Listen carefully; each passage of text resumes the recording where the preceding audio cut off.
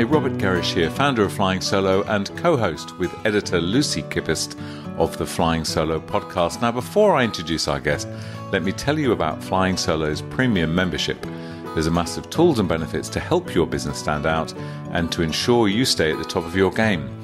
As part of membership, you get a full-page listing in the directory, entry to a private discussion group, access to a library of over 80 how-to videos, a copy of the Flying Solo book, and much more, all for just $99. Now, onto the show. I'm delighted to be speaking with Jaemin Frazer, who joins me from Goulburn in New South Wales, and we're going to have a good old talk about issues. Well, maybe I'll get you to kind of introduce us. What's the main area of focus of your work, Jaemin? Yeah, g'day, Robert. The focus of my work is helping people think through insecurity. It's a pretty vulnerable subject, but a very important one. So, yeah, the insecurity project is my thing. Okay, the insecurity project. And how long have you been running that for?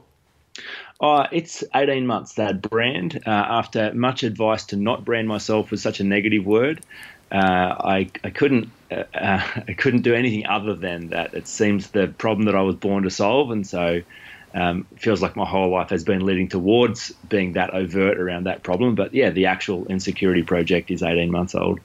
Okay, interesting. I mean, I won't take us down the great rabbit hole of marketing and whether it should or should not be that name, but I congratulate you for sticking with it and having the commitment to stick with it. And clearly, it's something that is very important. So. Tell me, to what degree do you think this is an issue? And I'm thinking particularly within our audience of very small businesses. Do you observe a massive sort of insecurity problem within our work? Yeah, well, I think it's a universal issue to start with. It is the human condition we're on a quest to work out if we matter and if we are enough. And typically we have lots of external ways of doing that are quite insufficient. And so, we all have to battle through insecurity. So it affects people differently in different ways. I think interestingly, and a big part of why I focus my work with small business owners and entrepreneurs is when you exit the safety, the relative safety of a workplace, serving someone else's vision, and it's you, and you are flying solo, you're on your own, then there is no reprieve from you, and you're in your own head, and your own fears then become much more realized. So I think insecurity is a significant limiting factor for business owners, and has lots of impacts that often people are not aware that are being driven from insecurity. I think that's so true, and I mean I do observe a number of businesses that where we as individuals have a particular skill set, but perhaps taking that to market is something where suddenly insecurity can kind of come in. It can come into play in so many areas of our work. I mean, are there great parallels with your work and this whole imposter syndrome? Is there a distinction between what you do and that sort of definition? No, I think the imposter syndrome is perhaps a more palatable way of talking about insecurity. The imposter. If you feel as though you are imposter, then on some level you feel inadequate for the task. Like you're going to be found out as not enough, which is the very definition of insecurity. So I've just branded it as overtly as possible to say, well, let's talk about the elephant in the room, the real core issue here from the beginning. Okay. And do you find then that people are coming to you very sort of conscious that they have an insecurity issue, or are they coming to you more with a business issue, just some aspect of their work, and then you recognize it as insecurity? I mean, is it a phrase that you're finding kind of more and more people are more openly talking about their feelings in this regard? Yeah, that's a good question. I think it is becoming a little more open, and people are using that term more frequently. But typically, people are not aware that insecurity is the core issue. People see and try and solve problems where they show up. So the insecurity project has been to go, well, with a bit of gentle inquiry, could we look a little deeper beneath the surface and see some of the drivers and the cause of this surface level pain and problems that you're facing, and discover that in your own belief system about yourself, is the real cause of this pain. So it makes sense then to address that cause rather than deal with the symptoms. So it often is to educate people and to create a new level of awareness around what's actually happening. Okay, and look, and I know this is what you as you say, this is what you dedicate your work to, and I know that you have a sort of a path or a program that you take people through. So, can we have a look at some of those? I know, I believe you have a 7-step sort of plan or process that whereby we can bring about some change here. Should we have a look at some of that? Yeah, for sure. So my work has been to observe the people who have solved this problem.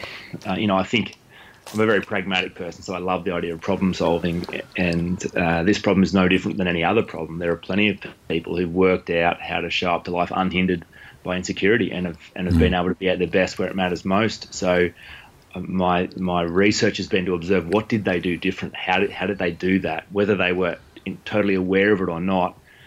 And my observation has been that there were 7 key practices for people throughout time who have solved this problem effectively.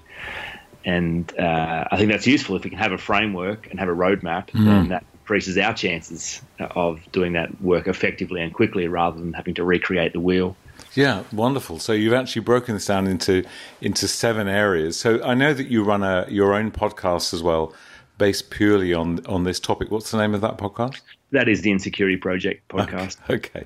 And presumably through that, again, this is part of your inquiry and your research, is you're talking to individuals that are they people that are going through insecurities, or you're looking more at people that kind of have been there but have got through it? What's your general sort of positioning there? I do three different types of episodes. So I love to interview people who are doing some great work in the world and hear, how did you do that? How did you overcome your own insecurity to be where you are now? So that's very useful. I also do coaching demonstrations, so people who are willing to be vulnerable enough to go, righto, I've realised I've got an insecurity problem, can you coach me through it? And they let other people listen in on that coaching session, which I think is incredibly valuable because absolutely, I think such a vulnerable subject, if you hear someone else going through it, you can't help but try that on yourself and you find your story in their story. So that's the second thing. And then I do a 10-minute Tuesday, which is some content and frameworks and tools for people to take away. Brilliant. Okay. Well, look, you're a better man than I am, because I remember years ago I tried to convince people to do some live recorded coaching sessions with me, and I was deafened by the silence. So I couldn't find anybody who's brave enough to do that. So clearly you have, and congratulations. All right. Well, let's have a look at your these kind of 7 areas. Where do we start then? If we've got somebody listening who is thinking, yeah, okay, this is kind of hit the nail on the head. Insecurity is my problem. Where do we start? Yeah, sure. Well, I love thinking about, this is a road less traveled, and it's certainly in no danger of being trampled and overrun by the masses. So I think most people won't actually find a way to resolve insecurity. They will mask it, manage it, and just survive it. But for those people who go, no, I have to find a way through, it starts by stepping into the light. Yoda says, named must your fear be, before banish it you can. So most people are running away and right.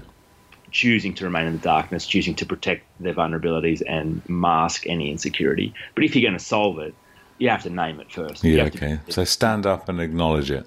Exactly. It's not a health problem. It's not a finance problem. It's not a motivation problem. It's not an energy problem. I'm actually afraid of not being enough. All right, I said it. There you go.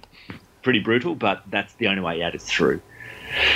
The second practice is around responsibility, and a big shift, because typically when people identify, okay, there's some insecurity there, they imagine, well, okay, the reason there's insecurity is because of the painful things that have happened to me, the periods of loss or disappointment or hurt or rejection. That's why I'm insecure.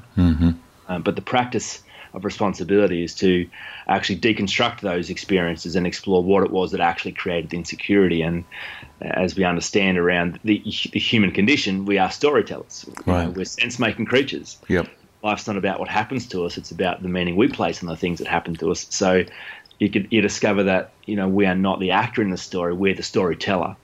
So it wasn't that, the year 3 teacher said you were stupid. It's that when the Year 3 teacher said you were stupid, you decided she was telling the truth. Right. So it was your own opinion that created this insecurity. No one else could do this for you. Yeah, that's a great point, and it's that must be very confronting for a number of people that you work with, and I'm thinking of people that might start to kind of do this by themselves, is, really pulling it apart and figuring out why do I feel this insecurity, what happened, and what's an alternative way of looking at it. That's quite a process. That must be quite confronting when people get into that.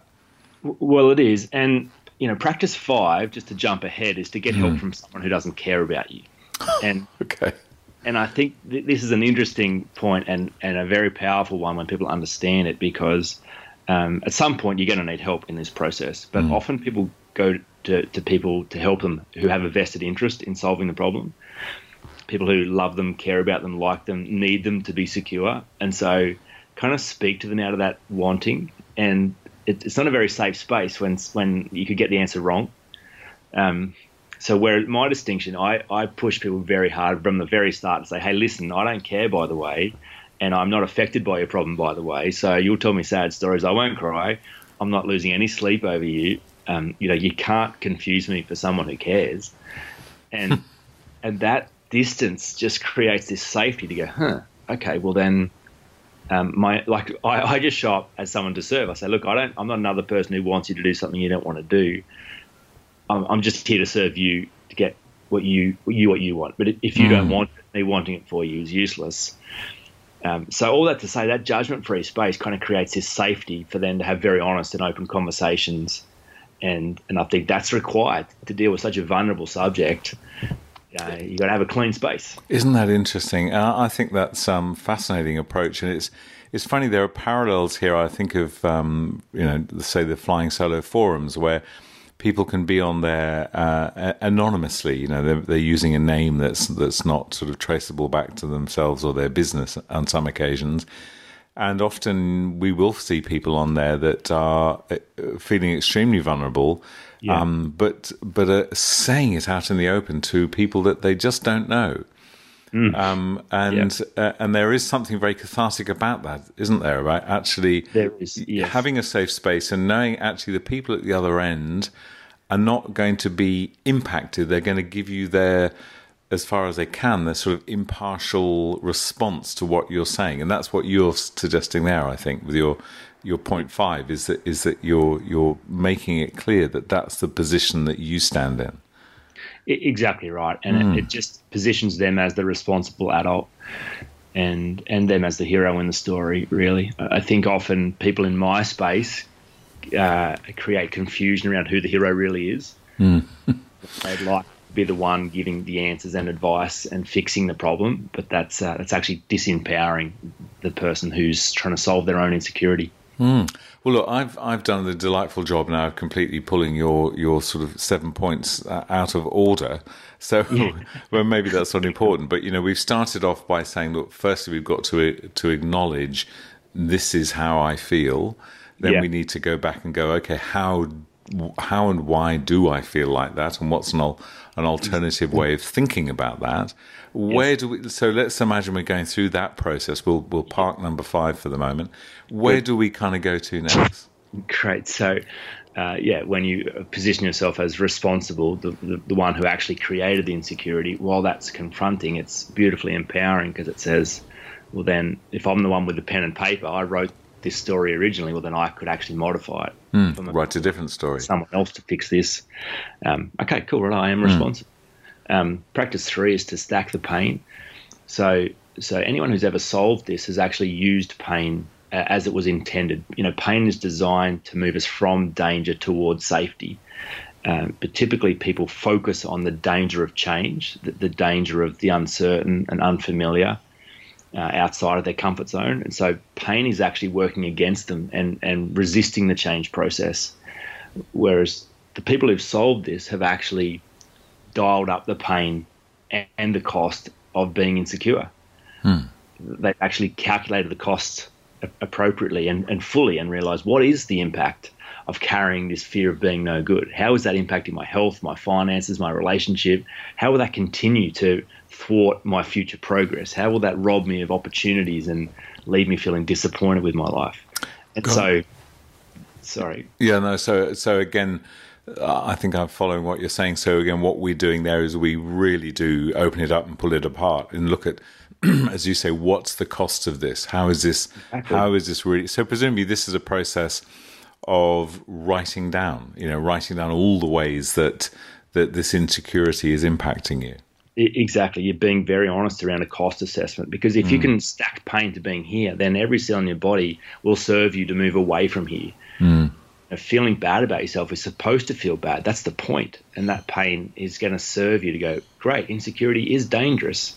Let's move towards safety. Let's resolve this. Interesting. Okay, I'm feeling like I'm sort of in my subconscious. I'm going through this process myself. So you've won me over. All right, so we've got to 3. So we're going to point 4 now. Exactly. So that's to have a compelling life vision. So Anthony Robbins is good around the pleasure pain piece, and says if you just have a pain motivator, you become like a pressure cooker and you go off the boil the moment you've moved far enough away from pain. So, that happens a lot of the time. It's not just enough to have a desire to move away from pain. You have to have a desire to move toward pleasure. So not just be clear about what you don't want, be very clear about what you do want as well. So what's the dream? What's the vision? This mirrors the hero's journey in so many ways, and the hero has to have a quest. There's got to be a reason. There's got to be something calling you forward. Otherwise, when it gets hard, what's the point of diving into pain and fear and past mistakes and failure and trauma even, if there's no reason? So this is all the stages are hard. Often people find this particularly hard because they've actually dialed down desire, even at a young age. I mean, I'm working with Year 12 at my local high school, and only 1 out of 50 students has any kind of clarity around the dream. They've already kind of worked out, no, that's not how the world works. You don't get what you want. You get what you get. You settle, you survive, you fit in. Isn't that distressing? It is. It's quite extraordinary, but very much part of the human condition to protect ourselves. And what do you want turns out to be one of the most dangerous questions that exist, because it causes us to stand out and then be found out. And to think, who am I to deserve all this? Exactly. It brings up so much stuff. But I love the way that by the time you get to this point in your sort of practice, you have clarified so much of this negative aspect, this stuff that's holding you back. Yeah. That once you've kind of got it there, it's that once you've written it down, you've got it out, and you're sitting there next to you on a piece of paper, then I'm sure it's so much easier then to say, okay, well, that's where I've been, or that's where I am, and that's what I don't want anymore. Now what do I want? Exactly. That sort of delineation must be so helpful, because often I've worked with people on visions, helping them with visions, but if you can't kind of park or reconcile the stuff that's kind of drawing you down, then it is extremely difficult to start thinking about a rosy, sunny future. But I like your process. Okay, so let's imagine we've done that. Now we're on to point 5, I guess. Which is the get help piece from someone who doesn't care about you. So in every hero's journey, there's a Dumbledore, there's a Gandalf, there's a Yoda. There is a wisdom character. That's essential for the hero to get equipped. And there are tools for the game that he's going to need. He or she is going to need help. And so I think just the importance of the objectivity, and in the coaching space, I think it's the great value of having a coach work alongside you in this process is to get you out of story and into process. So I think people consistently imagine their problems are really complicated and unique. But in fact, if you get a bit of distance from it, you see they're universal, and it's a human condition. We all go through these kind of same challenges, but in different ways. So the path is actually not complicated and unique. It's just simple and hard. Yeah, look, I hesitate to say this, but I'm going to. Clearly, this is what you do. This is a service that you offer. But I'd like to ask you, in your experience, can somebody literally go through this process with someone other than a coach, with a buddy, with a friend. Have you had experience of people that team up with somebody? Maybe it's not, it's not using the external services of somebody, but trying to do it themselves with a colleague or a friend. Is that a doable thing? Have you witnessed that? Of course it's doable, but the distinction is the friend, the buddy, the companion still in some way to be useful has to step into a coaching modality. Yeah, okay. Because if they try and fix it for them, they weaken the hero. If they give advice, if they give encouragement, there are so many people who are trying to prop up people by believing in them, encouraging them, praising them, being responsible for them in so many ways, which in some ways just further exacerbates the issue of insecurity. So, yeah, the challenge is really around the kind of help, because often the intention for help can become part of the problem. Mm-hmm. Okay, well, that's a good response. All right, so where to next? Let's imagine we have this person. Is to be the hero. So, again, in the hero's journey, at some point, the hero is alone. And the hero realizes, well, no one is coming to save me. Dumbledore's dead, Gandalf's gone, Yoda's not there, and the hero is on the path to go face the dragon. And a very confronting kind of moment in time. Again, there is no other way. So they are the hero in the story. So of course they're only going to be able to do what the hero can. They're the ones that are going to do the work of the hero. So specifically when this relates to insecurity, at some point you actually have to face this question: am I enough or not? Like, am I of value or not? I've been afraid that this question was no. I've been afraid there's been lack or inadequacy here, and I've done everything to mask that. But here I am faced with that very question, and the only way out is through. And turning back doesn't actually lessen the pain anymore. I'm committed to this process, so I've got to find out. So in many ways, that work is around going back to the origin, is to realize that there was an inception point for that story. There was a moment in time where some stuff went down, and you decided that it meant that you were no good. Actually go back and review the data of that very first experience, and to explore whether there are other alternate meanings and whether there is another story to be told, and in effect set yourself free from a disempowering story. So obviously there's lots of work in that space. Yeah, there is a lot. I mean, in your experience, Jaemin, when you've worked with people through this, to bring someone from a position where it started out as a big issue to being kind of through the other side, how long do you feel that takes? Is that even a question you can answer?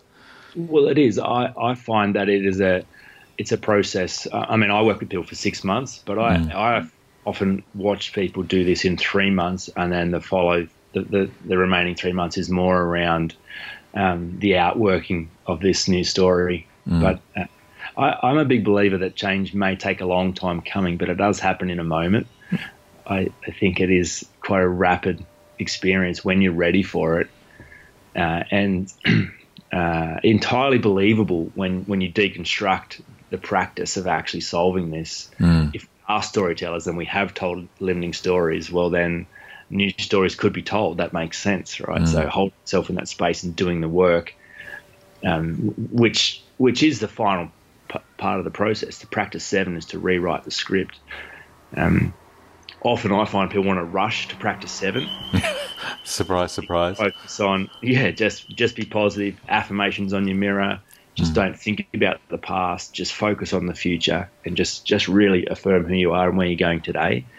But if the prevailing narrative for your life is disempowering and limiting, well, the moment you get tired, stressed, frustrated, then that narrative comes out and sabotages progress anyway. So it makes sense to me to actually deconstruct it all the way back to the beginning, so that it no longer makes sense, so that there is an open space then to actually rewrite a script.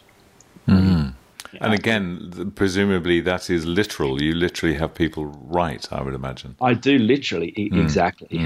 Writing is a great modality to actually reinforce this and to be clear about the intentionality of positioning yourself as the storyteller. I love Stephen Covey's great observation that everything is created twice. And so typically people are experiencing the fruit of what they have already created for themselves in their childhood. never gone back and reviewed the data of that or checked those scripts. They're just there. They're still the scripts. They're still the story. And so to actually go back and review those scripts, deconstruct them and write new ones is actually not as abstract as most people think. It's already what they're experiencing. So it's just doing this on purpose. Yeah, interesting.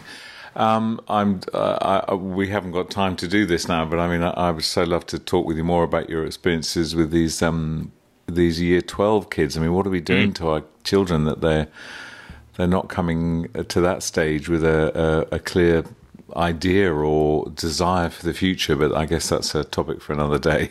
Indeed. We'll have to get there. So, and Jaemin, are you putting all this into a book? Is this something you're working on? Is that on your sort of radar? It is. The book is, well, I keep saying it's close. Right. It really is close. I've almost finished. And interestingly, the thing I'm really excited about at the moment is I'm actually working with a behavioural economist to create numbers around these 7 practices. So, what does that look like? Could you explain that a bit further? It's so super exciting. I'd love to. It's so, I coach people all the time, and so what I'm actually doing is to give them feedback around whether they've got it or not. Have they sufficiently understood the practice enough for it to work in their life? And so the way that I'm doing that is analysing the data of the language they give me to give them feedback. And so I've been able to make that data explicit and deconstruct my own processing around that, and then create some numbers. So based on the data of language that people give around how they're answering the question, someone might think, look, I'm taking 100% responsibility, but how they answer a series of 10 questions around the responsibility place might then give them feedback that they're only at a 65%. Actually not. There's still patterns of blame, excuse, avoidance, procrastination. They're still wanting to play the victim card when things get hard. But to be able to give that in the form of numbers is just a very clean way of giving objective feedback, and the numbers don't lie, so they can have a chance to then continue through the process, retake the questions, and watch progress in the form of numbers. So that's something I'm very excited about. Well, I can hear it in your voice. So it's delightful to talk with someone who's so committed to the path that you're on and the service that you're developing, and look forward to reading your book in the future. So look, Jaemin, thank you so much for joining us. So if we want to find out more about you, about your podcast and your work, where's the best place to go? Yeah, my website is the place that you could find all of that, jaeminfrazer.com, or even the insecurityproject.com.au. Both those web addresses lead to the same place. Okay, perfect. So spelling of your name is Jaemin, Jaemin, and Frazer with a Z.com. Well, look, Jaemin, again, thank you so much for joining us and spending your time with Flying Solo. Absolute pleasure. Thanks for the opportunity. Thank you. And before I go, don't forget that when it comes to creating a truly enjoyable and prosperous business, Flying Solo gets you. Premium membership has all the tips and tools you'll need for just $99. Head to the join page to learn more. And that's where we'll leave this show from Flying Solo and your host, Robert Gerrish. We'd love to receive feedback, even a brief review for those listening via iTunes. If you're planning to start a business or rejuvenate the one you're in, check out our bestseller, Flying Solo, How to Go It Alone in Business. It includes everything we know about working on your own. And of course, we invite you to dive into the resources and supportive community at flyingsolo.com.au.